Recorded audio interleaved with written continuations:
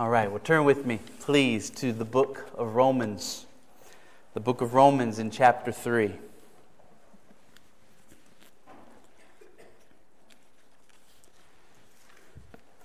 I want to read for us verses 21 through 26 as we begin to scale the heights of the Mount Everest of the Bible. The Bible is a glorious landscape of God's truth. This letter to the Romans is like the Alps, and this particular passage in Romans is like Mount Everest. Let's begin reading in verse 21. But now, the righteousness of God has been manifested apart from the law. Although the law and the prophets bear witness to it, the righteousness of God through faith in Jesus Christ for all who believe. For there is no distinction. For all have sinned and fall short of the glory of God and are justified by His grace as a gift through the redemption that is in Christ Jesus, whom God put forward as a propitiation by His blood to be received by faith. This was to show God's righteousness, because in His divine forbearance He had passed over former sins. It was to show His righteousness at the present time, so that He might be just and the justifier of the one who has faith in Jesus. This passage is regarded by many to be the clearest statement of the gospel in the Bible. Countless thousands have been saved through the reading, the studying, the hearing, the preaching of these verses. Before there were automobiles and light bulbs and modern conveniences, God was using this passage in particular to save people and to turn people's lives upside down. He's still doing it today. William Cowper, who wrote hymns like "There is a fountain filled with blood" and "God moves in a mysterious way," William Cowper pointed to this passage as being particularly instrumental in his conversion to the Lord Jesus Christ. The Reformation came about because of passages like this one. People could no longer follow the teachings of the Roman Catholic Church when Bibles began to come into their hands and passages like this began to be read and studied and understood. When Luther declared before King Charles V at the Diet of Worms that he could not renounce what he had written because certain scriptures had bound his conscience, this passage was almost certainly one of the passages to which he was referring. This passage had bound his conscience. He could not deny the teaching of these verses. It is a glorious passage. It is also a very controversial passage.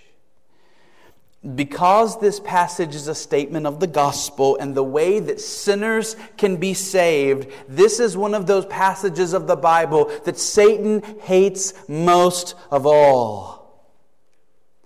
And so it should not surprise us that the 99 Greek words in verses 21 through 26 have been some of the most disputed and debated words in the history of the world.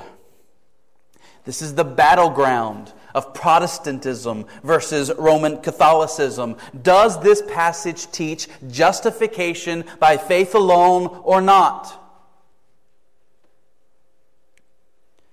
People were burned at the stake because of the position they took on that question. Here is the battleground which many are fighting on today over that word propitiation that you saw in these verses. Could it really be that God would give His Son as a bloody sacrifice to appease His own wrath? Many moderate to liberal professing Christians refuse to believe that God is angry over sin and refuse to believe that God would put forward His own Son as a sacrifice. And so all kinds of shenanigans are played with these words to make them mean something other than what they should most obviously mean. And so we must proceed with care. We must approach these verses with a humble heart. We must sit at the feet of Jesus and ask Him to teach us by His Spirit what these verses mean, to make them clear in our minds, to remove all fogginess. Let's remember our context. Paul has been teaching that all mankind stands under the wrath of God. And why is that true? It's because all are unrighteous in His sight. God is holy, holy, holy. He created us to be holy as He is holy. We have willingly, purposefully rebelled. And we are now sinners in the hands of an angry God. And this is not a small God. He loves all that is good with an infinite love, but He hates all that is evil with an infinite hatred, as He should. When we speak of the wrath of God, we are not speaking of something little. The wrath of God, like the love of God, can be pictured as an ocean of oceans, an endless fountain of wrath that will be poured out upon sinners in hell forever.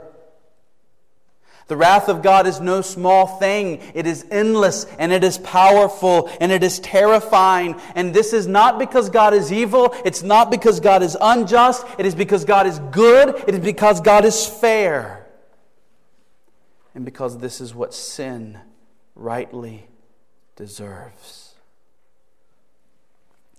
This is what sinners rightly deserve. So can anything be done? Is there any way possible that unrighteous people can be made right before God? Well, there is one way that will most certainly not work. By the works of the law, no human being will be justified. That's verse 20. Remember that from last week? That's what we saw last week, verse 20.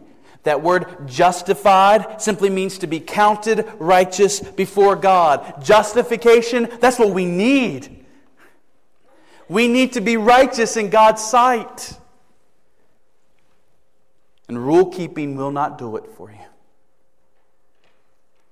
The 10 Commandments are not a ladder that you can climb into heaven on.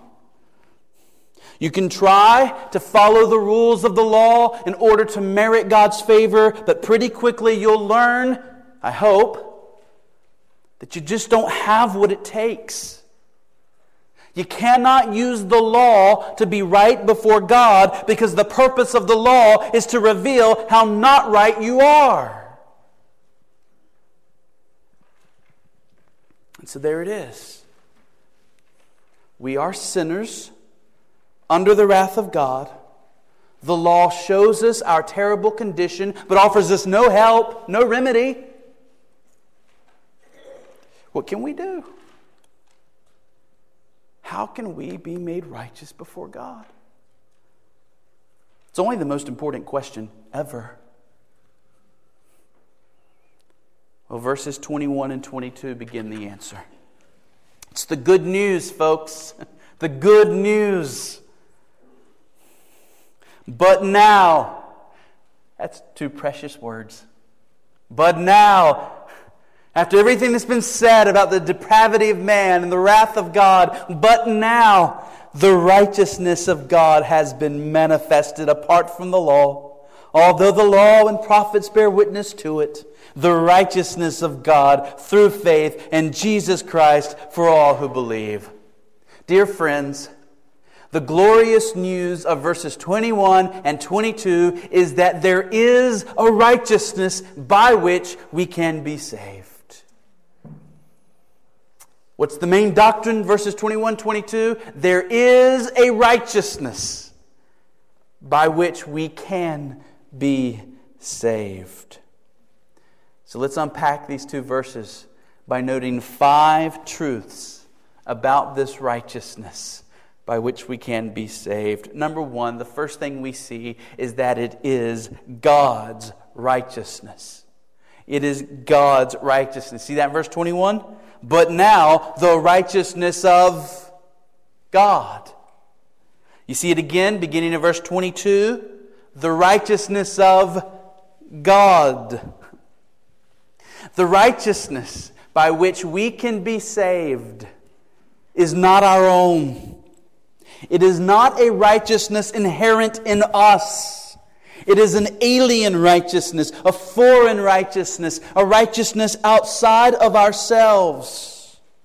Where in the world can the righteousness be found that will make us right in the eyes of God? Only in one place, God Himself.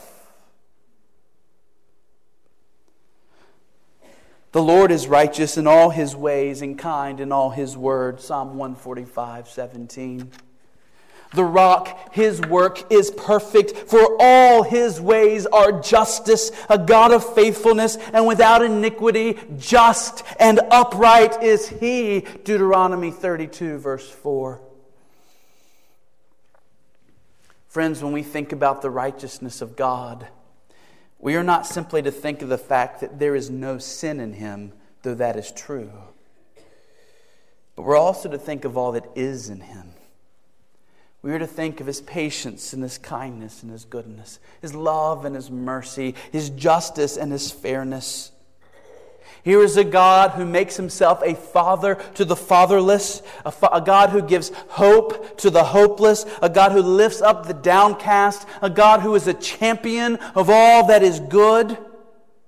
God is righteous both because there is no sin in Him and because He is full of goodness.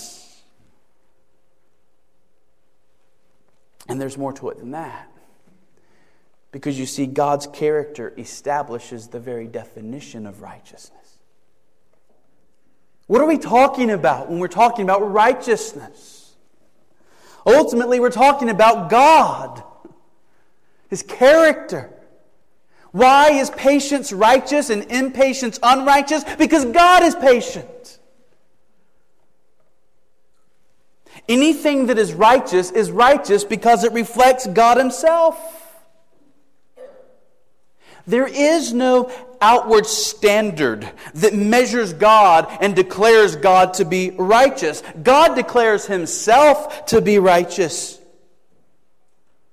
God Himself determines righteousness. And so when we speak of the righteousness of God, we are speaking of the very character of God Himself. So somehow, according to verses 21 and 22, though we are unrighteous, we can be saved by God's righteousness. But how does that work? How does that work? Well, hold on. Let's keep going. Second thing. The second truth we see is that the righteousness of God is a revealed righteousness. It is a revealed righteousness. You see it, verse 21. But now the righteousness of God has been manifested. Okay? So the moral character of God, all His glorious virtues, has now been displayed. It's now been revealed. It's now been manifested. How? How do we see the moral character of God? How do we know God's patience and His kindness and His love? Well, through the law, right? In the law of God. Every time we read the law of God and we read His commands of how He wants us to live, we're seeing more of His character. Right? God has called us to be holy because He is holy. So when God tells us to love our neighbor, He's telling us that He is a God of love. When God tells us to speak the truth, it's because He is a God of truth. When God calls us to be content and not to envy, it's because He is a God at peace within Himself. So this makes sense. God has revealed to us His great righteousness in His law. But wait. Because what does Paul say? He's going a completely different direction. For he says, look at verse 21. But now the righteousness of God has been manifested apart from the law. In other words, now something has happened. There's a new way that God's righteousness has been put on display.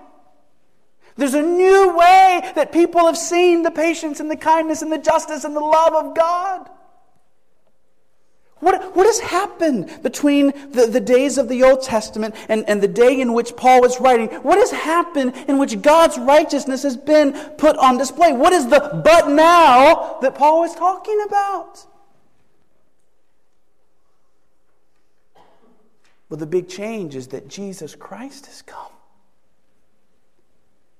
The big change is that the Son of God has come. The righteousness of God has now not only to be seen in the Old Testament, but now it has been put on display in Jesus Christ Himself.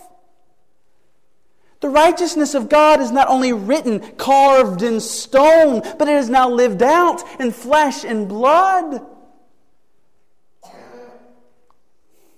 The righteousness of God has been displayed in a little baby born in Bethlehem, a teenage boy growing up in Nazareth, a teacher healing and preaching the gospel, calling people to repentance. The righteousness of God, the glorious virtues of God Himself have been seen by human eyes in this man as He healed people in His actions, in His attitudes, in His words, even in the tone of His voice.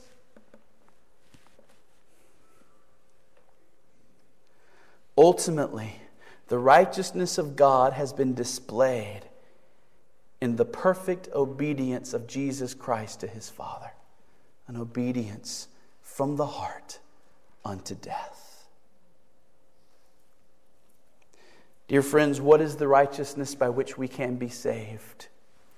It is the righteousness of God that has now been displayed and revealed in the life of Jesus Christ.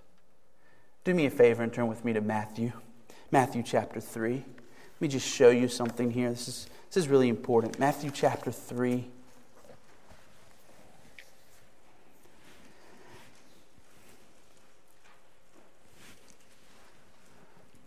Let's begin in verse 13. Matthew 3 and verse 13. Then Jesus came from Galilee to the Jordan to John to be baptized by him. John would have prevented him, saying, I need to be baptized by you, and do you come to me? But Jesus answered him, Let it be so now, for thus it is fitting for us to fulfill all what? Righteousness. Do you hear what's going on here? John the Baptist thinks something is wrong. He thinks Jesus should be baptizing him, not he should be baptizing Jesus. But Jesus says that in order for righteousness to be fulfilled, he must be baptized by John. You see, God was instituting water baptism as a way for a person to identify himself with God and the gospel. It is right for those who are God's to profess their faith through baptism. Jesus was coming to establish this ordinance by his own participation. He was coming to show that he is in no way ashamed of his Father, in no way ashamed of the gospel. Being baptized by John was the right thing for Jesus to do. But dear friends, who was Jesus doing these right things for? Why was it important that Jesus fulfill all righteousness. Church, just as Adam represented us in the garden, and his fall became our fall, so Jesus represented his people in his life. And the life of perfect righteousness that he lived for our sake, that we would be saved by it. Dear friends, our salvation was at stake when Jesus came to John to be baptized. Have you ever considered that? Had John prevailed and convinced Jesus, you don't need to do this, we would not have salvation. For Jesus would not have done what was right. When Jesus was being tempted and prevailed over Satan those 3 times in the wilderness, he was not just doing that for himself. No, he was living out the very righteousness of God in space and time by which we would be saved. When Jesus was in the Garden of Gethsemane, his heart filled with anguish, praying that God would take this cup from him, what would have happened had Jesus fled and not fulfilled his mission? He would not have been the righteous one. And his righteousness could not then be given to us for salvation. Friends, the righteousness by which we are saved is the righteousness of God lived out by his Son, Jesus Christ. Justin, I'm still confused. How does that work? How does the fact that Jesus was righteous make me righteous? Well, hold on. Let's keep looking. Number 3, what we see about the righteousness by which we can be saved, we see that this righteousness was foretold by the law and the prophets. This righteousness was foretold by the law and the prophets. It's very clear, verse 21. You see it right there in verse 21? Now the righteousness of God has been manifested apart from the law, although the law and prophets bear witness to it. And I would suggest that we begin to get an answer to our question right here. How is it that Jesus' righteousness lived out over those 33 years, 20 centuries ago, how can that righteousness somehow make me righteous, become my righteousness? Well, the Old Testament has something to say about this. After all, the perfect righteousness of God in Jesus Christ as a way of salvation for sinners was preached over and over again in the Old Testament. One example, what kind of lamb was to be sacrificed? Was it not a spotless lamb? A lamb without blemish? Was this not God preaching to his people that the Messiah who would come to accomplish their salvation would be a man of purity, a man of blamelessness, a man of righteousness? When a Jew came to make his sacrifice, he would bring his animal, he would bring what Leviticus declared to be a clean animal. So we have an unclean man bringing a clean animal to the Lord. And the animal was treated as the unclean man deserved to be treated. It is sinners who deserve to die. The wages of sin is.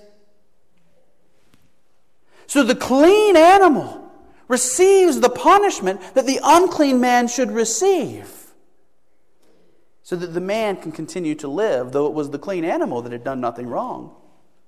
It should still be living. The animal had done nothing deserving of death. The man had. But the man would live, the animal would die. An exchange had taken place. The animal took on itself the man's guilt. The man took on himself the animal's sinlessness in the eyes of God. And of course, this was all just a picture. No animal really ever did take on a person's guilt any more than a man ever really did take on an animal's sinlessness. The whole point was to point to Jesus Christ, the Lamb of God. The Old Testament helps us understand that the reason Jesus came and fulfilled all righteousness was so that that righteousness could be exchanged to us, just as our unrighteousness would be given to Him on the cross. His righteousness reckoned to us, our unrighteousness reckoned to Him on the cross. So that God treats us today as though we had lived the perfect life that Jesus lived, and God treated Jesus on the cross as though He had lived the sinful life that you and I have lived. The Old Testament teaches that. We'll see more and more of that in the next coming weeks. But let's look at our fourth truth. The next truth we see is that this righteousness of God is given through faith in Jesus Christ. This righteousness of God by which we can be saved is given through faith in Jesus Christ. Verse 22, very clear there in verse 22. How can the righteousness which Jesus fulfilled in His perfect life be credited to me? Answer, by faith. When we take hold of Christ, when we entrust our souls to Christ, the great exchange becomes true in our lives. It is by faith that I am counted righteous in God's sight with the righteousness of Jesus. It is by faith that I become treated by God as though I had done all the righteousness that Christ fulfilled in His life.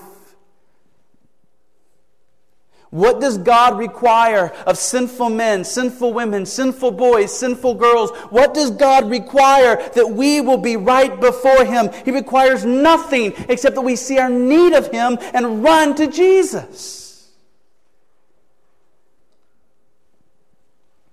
When we stop trusting in ourselves, when we stop trusting in our own good works, when we entrust the state of our souls to Jesus, we are justified, counted right in God's sight. You say there must be something more. There's got to be something else that I must do. Dear friends, the only thing God calls you to do is to realize there's nothing you can do except accept the gift of Christ. Accept His righteousness, what He has already done for you.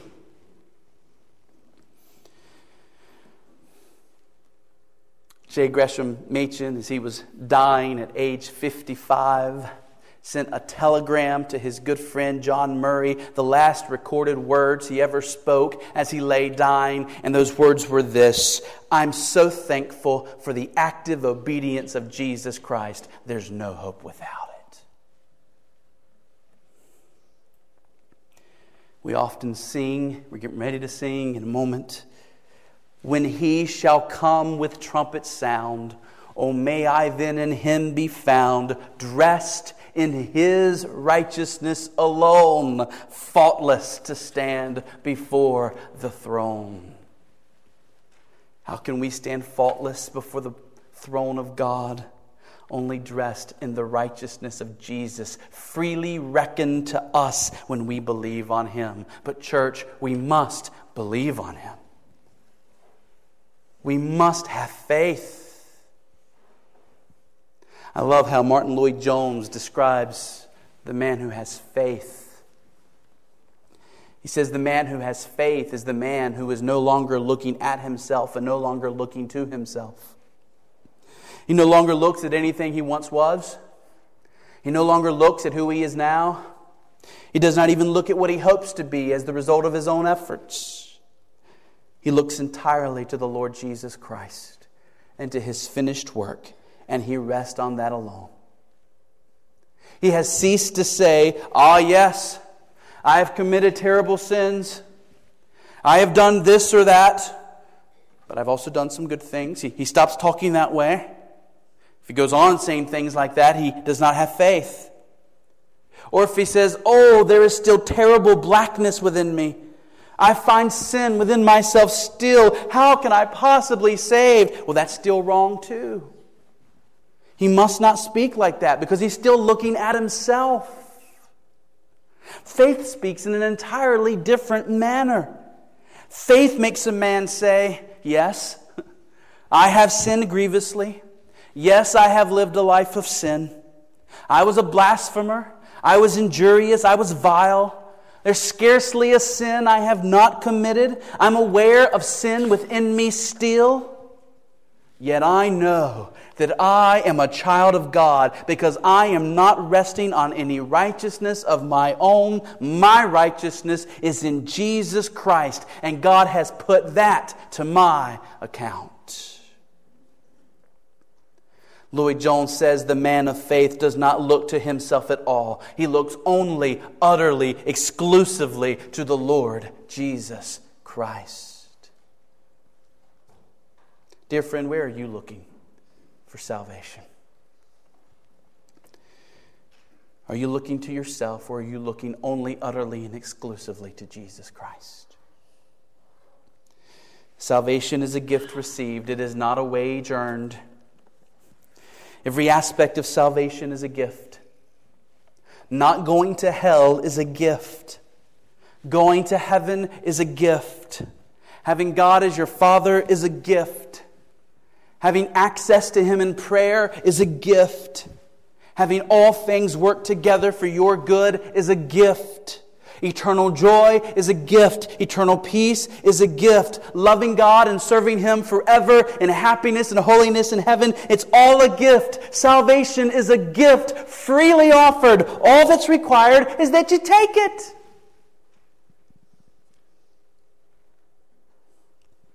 And you take it by grabbing hold of Christ. For in Christ is all your righteousness, and in Christ is all your salvation. Jesus is your reconciliation to God. Jesus is your hope of heaven. And so, dear friends, take hold of Christ. Call on Him to save you. Rest in His mighty arms. Listen to His wise words. Believe that He cares for you. And never, ever let Him go. Dear friends, as long as you have Christ, you have salvation. As long as you have Jesus, you have the righteousness you need to be saved. Finally, let us note that the righteousness of God is for all who believe. For all who believe. There are no exclusions. The door to salvation is opened wide. Salvation is not just for the Jews, it is for all. Dear friends, salvation is for you if you will have it. What is the great implication of this? The great implication is that you can come to Christ just as you are and be saved. No works of the law required. Isn't that good news? And the reason we call this the gospel? No works of the law required. All the works of the law required have already been fulfilled by Jesus Christ. The very character of God is going to be credited to your account. All you have to do is know your need of it and receive it. Come as you are. You won't stay as you are. If you really believe that Christ is yours, if you really believe that Christ loves you, if you really believe that He is saving you, you won't stay as you are. But you're called to come as you are. Let not conscience make you linger, nor of fitness fondly dream. All the fitness He requires is that you feel your need of Him. And this He gives you. This He gives you. It is the Spirit's rising beam. See the incarnate God ascended. That's Jesus. He pleads the merits of His blood. Venture on Him. Venture wholly. Let no other trust intrude. None but Jesus, none but Jesus, none but Jesus can do helpless sinners good. Believe on the Lord Jesus Christ, and you will be saved. Are you believing? I pray that you are. Let's pray. We'll call all of us now just to speak to the Father in prayer.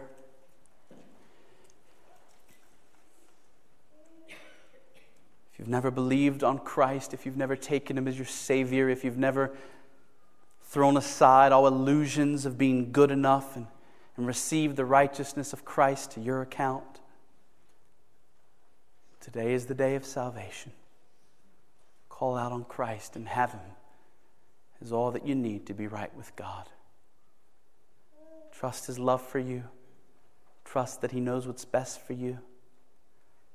Turn away from living your own life your own way and just give yourself to Him. You will find He is a good master. He's a good ruler. He's a great Savior, a great shepherd. Trust Him. Dear friends, what needs to change in your own thinking, beliefs, or behavior because of what you've heard this morning? Go to God in prayer now. And then in a few moments we'll respond together in song. Let's pray.